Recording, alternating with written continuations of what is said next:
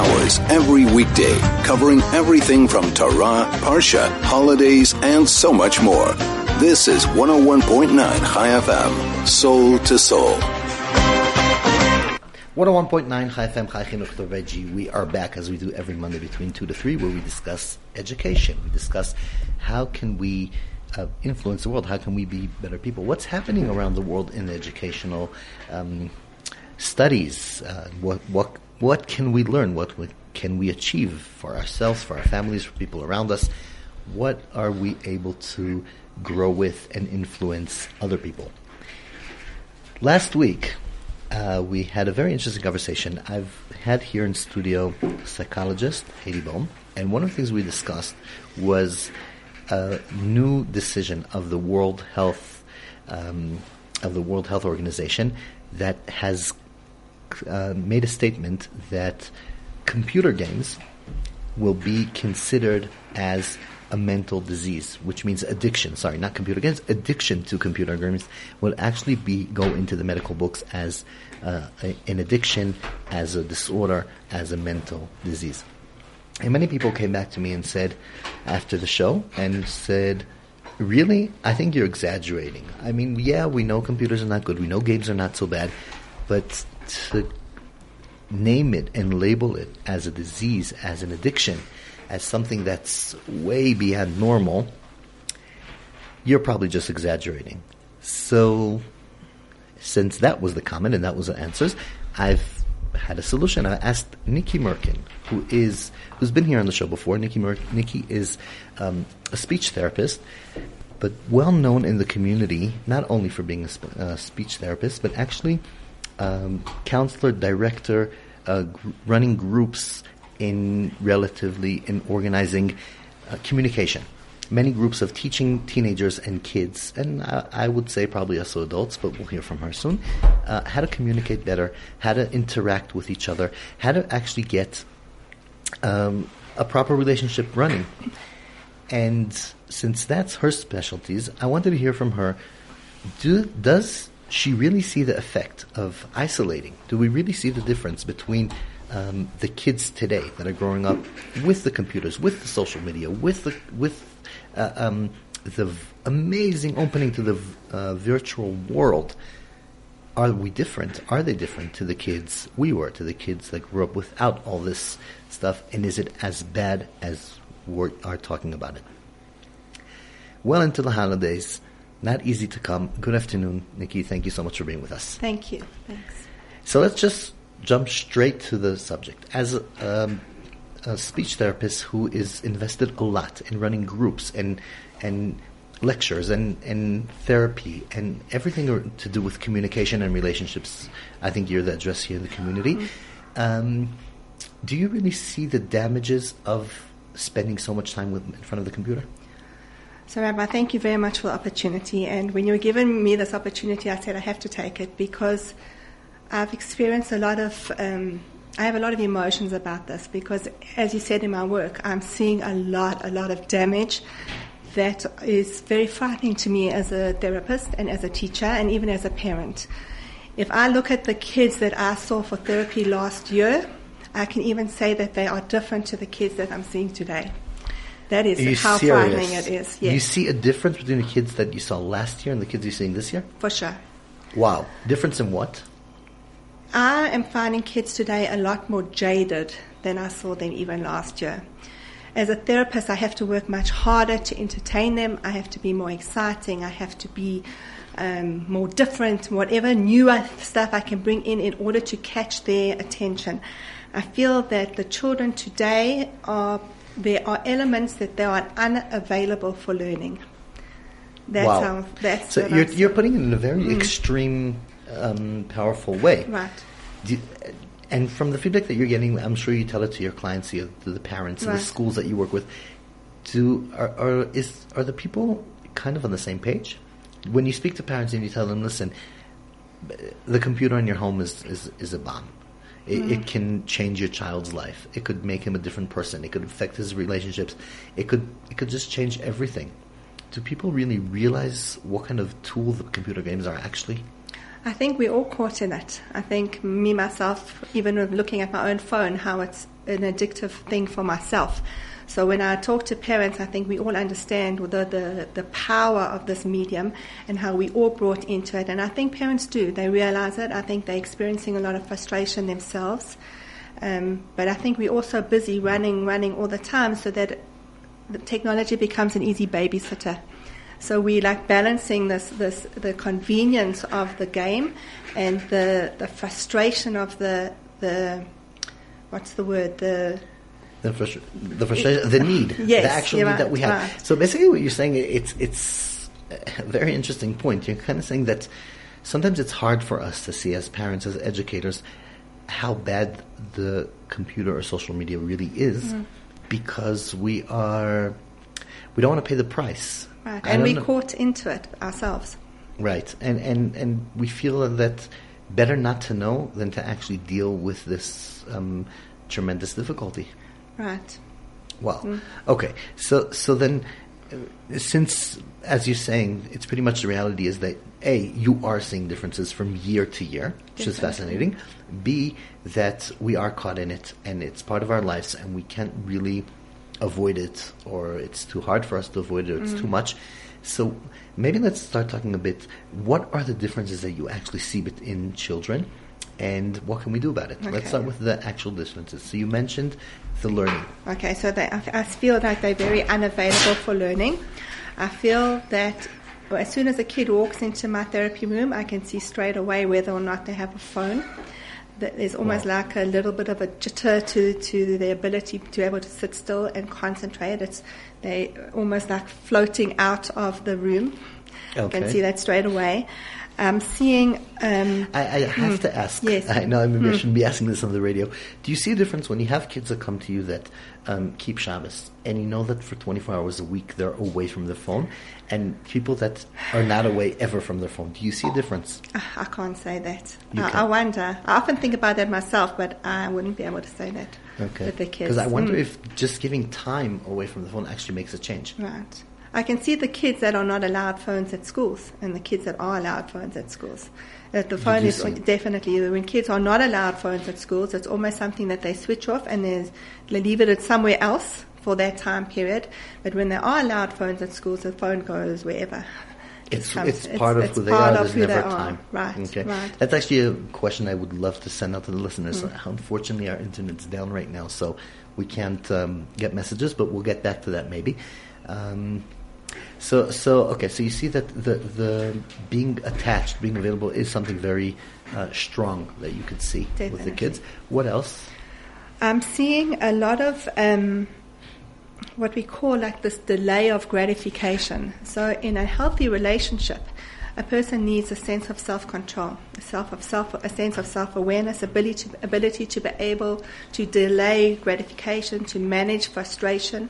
I'm seeing a lot of kids, because of this almost hyped up connection that they're having with the video games and the computer games, that this ability to stop and think and make a choice is definitely affected. In a healthy relationship, that is so important. I have to say, yeah, it's fascinating to what degree. Somebody told me that there are some games and video games and movies that you can watch, and if you want to download them from the internet, then either you pay a price or you have to wait 30 seconds and you could see it for free, or a minute. And people actually pay. Right. Because they don't want to wait 30 seconds for the ad to go away, which is fascinating. Crazy.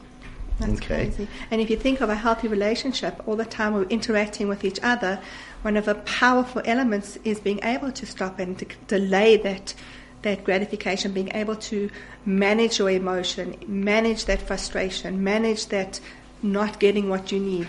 So basically what you're saying is that impulsivity could kill a relationship. For sure.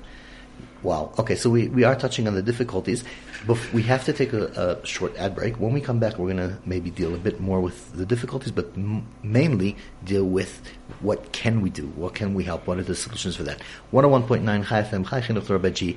With quick break, we'll be right back. This is Soul to Soul on 101.9 Chai FM. So, back to our conversation that we had right before. We're in the middle of the discussion about now that the World Health Organization has declared computer games as a mental disease when it becomes an addiction. I'm here in a discussion with Nicki Mirkim, who is a speech therapist with a tremendous focus and profession regarding relationships, communicational skills. And Nicki has mentioned a few difficult things that she's seen. And as she said, she could see right away, as soon as she walks into a meeting, she could see if the child that is coming to her has a phone or does not have a phone, connected to the computer or does not connect to the computer. So, Nicki, so you've mentioned before, we've mentioned right before the break, the impulsivity, and we've mentioned the ability to learn and to concentrate. What else do you see that affects the child? I think that a child who is involved with continuous computer games almost sees real life as boring.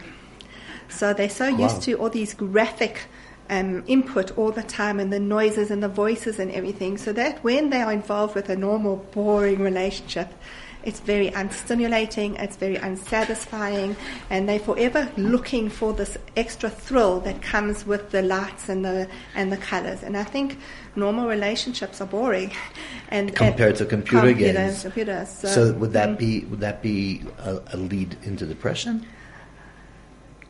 I think definitely on a long-term basis, I think you would see that, but definitely you're seeing people living unsatisfying relationships. You know, when the relationship just talking and connecting and sharing is not exciting anymore. So then what is there left? Once the excitement's gone. Right. And that's a relationship that's even interesting. I'm thinking of a teacher coming into a class trying to compete with a computer game. Good luck to him. She can't. There's no way, or to her, there's no way in the world you could write a math program or difficulty on the board and say, this is at least interesting as a movie or a computer game. There's no way. For sure, and the scary thing is that teachers are complaining, they're struggling.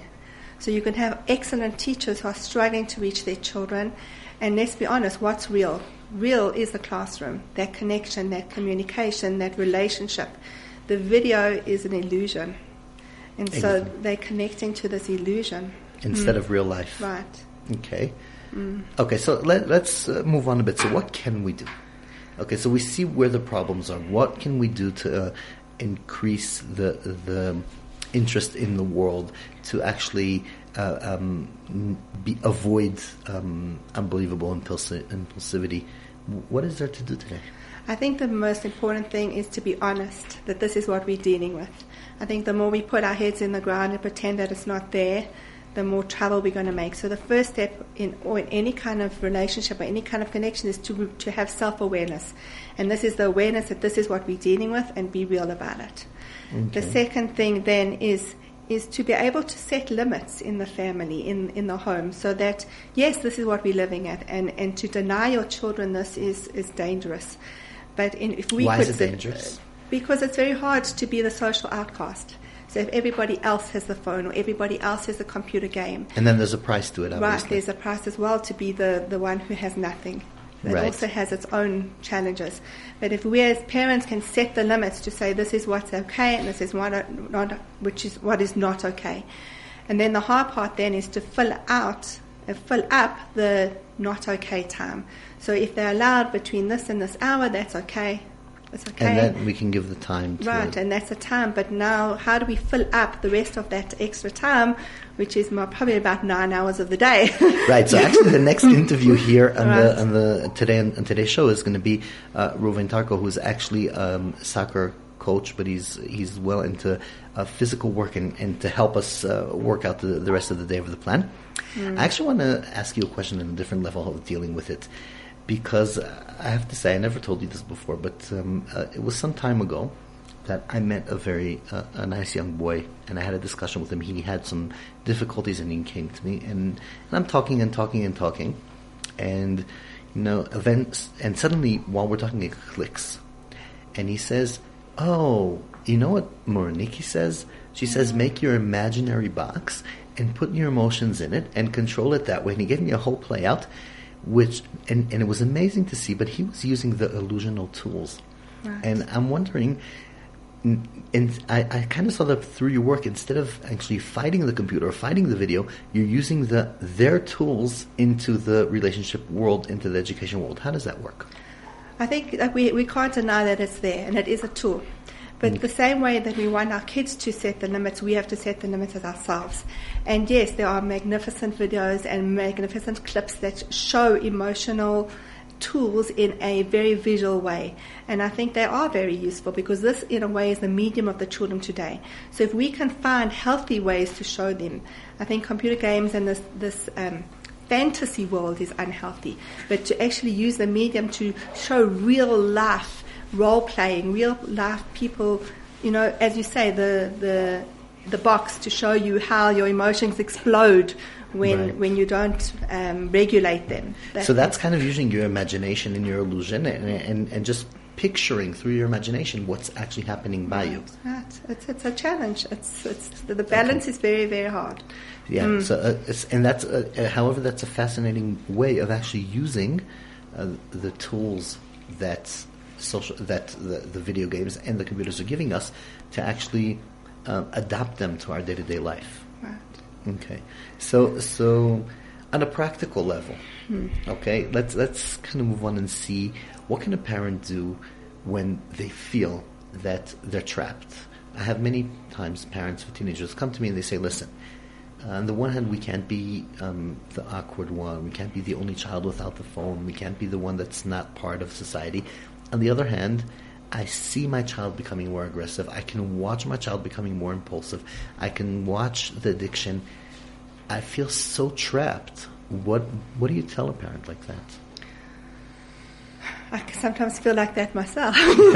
It's hard. It's very hard. And I think that what our children today are crying out for are emotional connection. And I think if we are able to set aside time and set aside activities to do together as a family, so that we're replacing that need that is coming from the video and is now filled by a healthy, positive, enriching relationship and time with our parents, I think that's exactly what kids are crying for. And so the first thing that I would tell a parent is, you know what, take out some time out with your child. Sit down, put away the phone, put away the computer, and sit and play a game. Go for a walk. And it's fascinating. I have to say that you would expect that if you you're reading a story to your child and you say, okay, it's not that interesting, it's not happening, it's a book that I read my child 50 times, they still like it.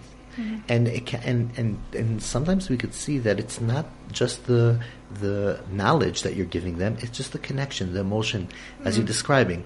And you can read your child a bedtime story 50 times the same book. I mean, we can't see it anymore as parents, but they can read the same and they say, no, I need to hear the story. And if you miss one word or one letter, they know exactly what's missing. So it's not their knowledge that they're seeking, it's the relationship. It's the relationship.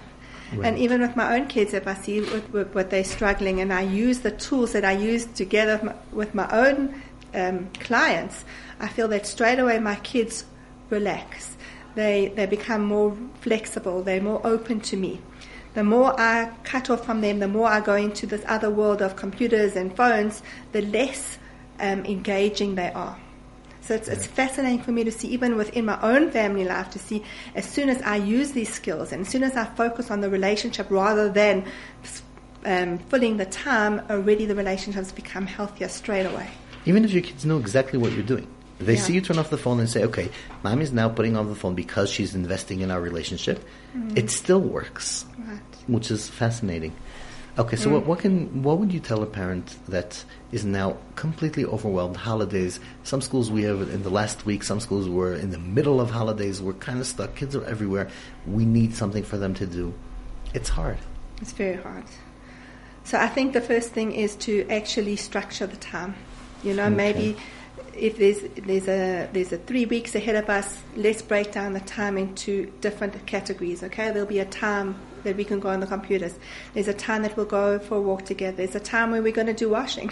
There's a time we're going to clean up your room. And kids enjoy it eventually. For sure, and it's almost calming for them because there's not like this empty time that has to be filled with nothingness. It's almost a beautiful, holidays become a beautiful, enriching, connecting experience rather than a empty, empty hole, Yeah. black hole, empty of nothing. Right. So let's see what we can do about that.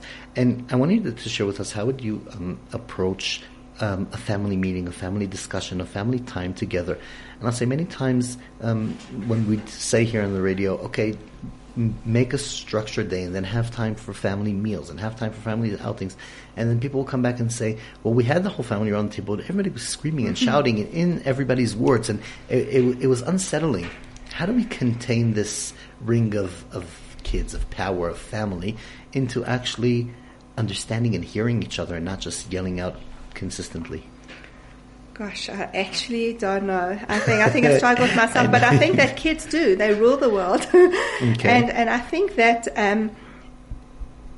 that structure is so important, that this is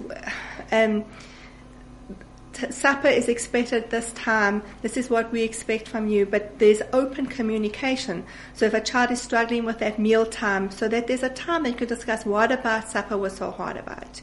What would you like to change about supper time? What can we do as a family to make things better? So already there, the conflict is supper, right? So now conflict always needs a resolution.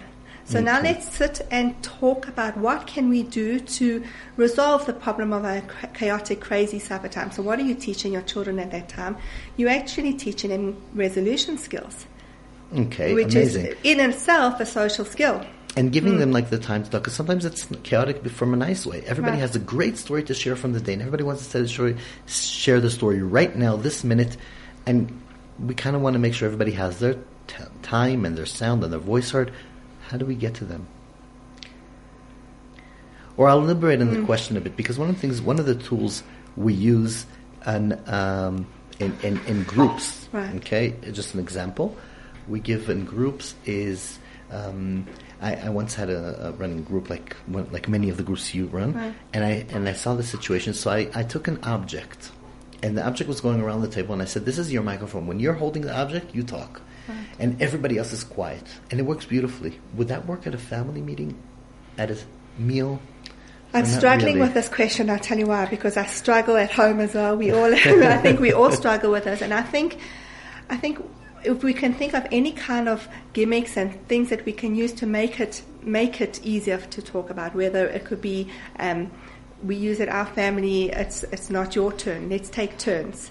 And that helps a lot, so the child understands that when it's my turn, I can speak. When it's not my turn, I have to keep quiet. Or I'll get right to you, let him finish first. Or you've got 5 minutes on the clock. 5 or 1 minute is your turn. Then we're going to move to the next. And again, by doing that, you're teaching them the crucial skills of connecting with another person. A crazy supper time is normal.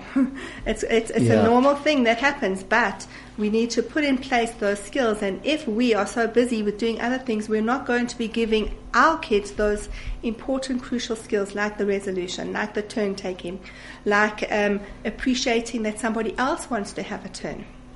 You know, that's empathetic behavior. So I didn't answer it. No, but we're getting a sense. Yes. How can we inflect it? Would you say listening more than telling, more than talking? How can we show our kids and teach them to actually be interested in what the other person has to say? You know, the most important part of communication is listening, much more than speaking. And if we can more model that for our children, that it's more important to listen to what the person is saying than to say what you have to say. And that makes the relationship much more enriching and satisfying. So if we can role model that to our children, and we can actually show them that we're listening to what they're saying, using eye contact, stopping what we're doing, reflecting what they've said, letting them know that we've really, really heard what they've said. Okay, well, you went very fast through a lot of things. 1 second.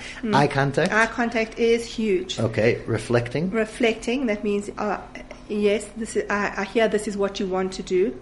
Or you really want to go play soccer Kind later, of summarizing what they said. What they want. Okay. Putting aside the things that you want to do, which is very, very hard. Okay. That doesn't mean putting your phone on silent. It means getting it out of sight. Right. Completely. Okay. Right. Being able to show empathy. What does empathy mean? Being able to put yourself into another person's shoes.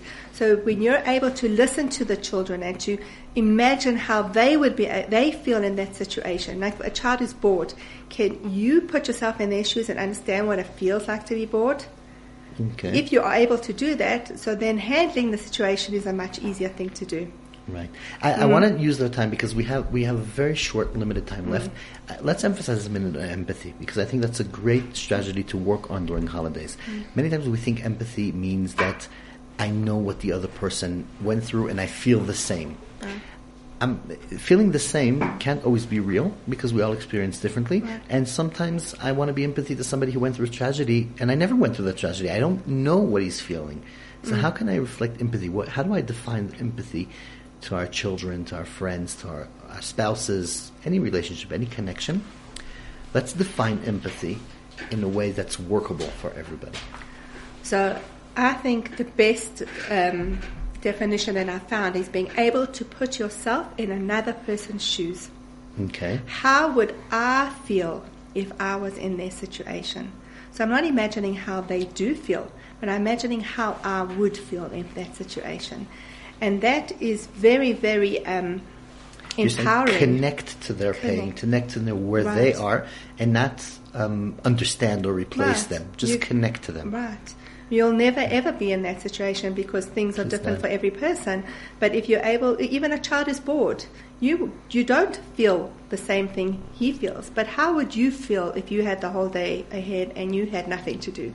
And I think that's an amazing point because many times parents will come to me and tell me, and I say, how's your child doing in school? And they'll tell me, well, 3rd grade was kind of okay, but then 4th grade wasn't really working, and 5th grade we had massive issues. And I'm saying, whoa, 1 second, 4th grade, the first day of school. We're talking on January 15th, 9 o'clock a.m. And we try to go minute by minute. You can't just come and say, well, 5th grade was difficult. You know how many minutes you have in 5th grade that the child was trying to avoid and struggle and deal with? And just to connect to that point, I think is a fascinating point. And that, just by doing that, opens up the relationship to connection. Just being able to do that. Connecting on that and understanding where the other person is coming. Unfortunately, as happens, our time has kind of run out. Anybody who wants to be in contact directly with you, how do they do that? I think I'd give out my email address. Okay. It's Shuli, SHULI .Mirkin, MIRKIN @gmail.com. Okay, so just once more. Shuli.Mirkin @gmail.com, SHULI.MIRKIN @gmail.com. We got it. Anybody wants to be in touch with you? I know you have amazing workshops, courses for all ages, boys, girls, teenagers, kids. Lots happening. I've seen your work, so highly recommended. Thank you so much for being with us on a holidays, tough time, just for the listeners. Thank you for the opportunity.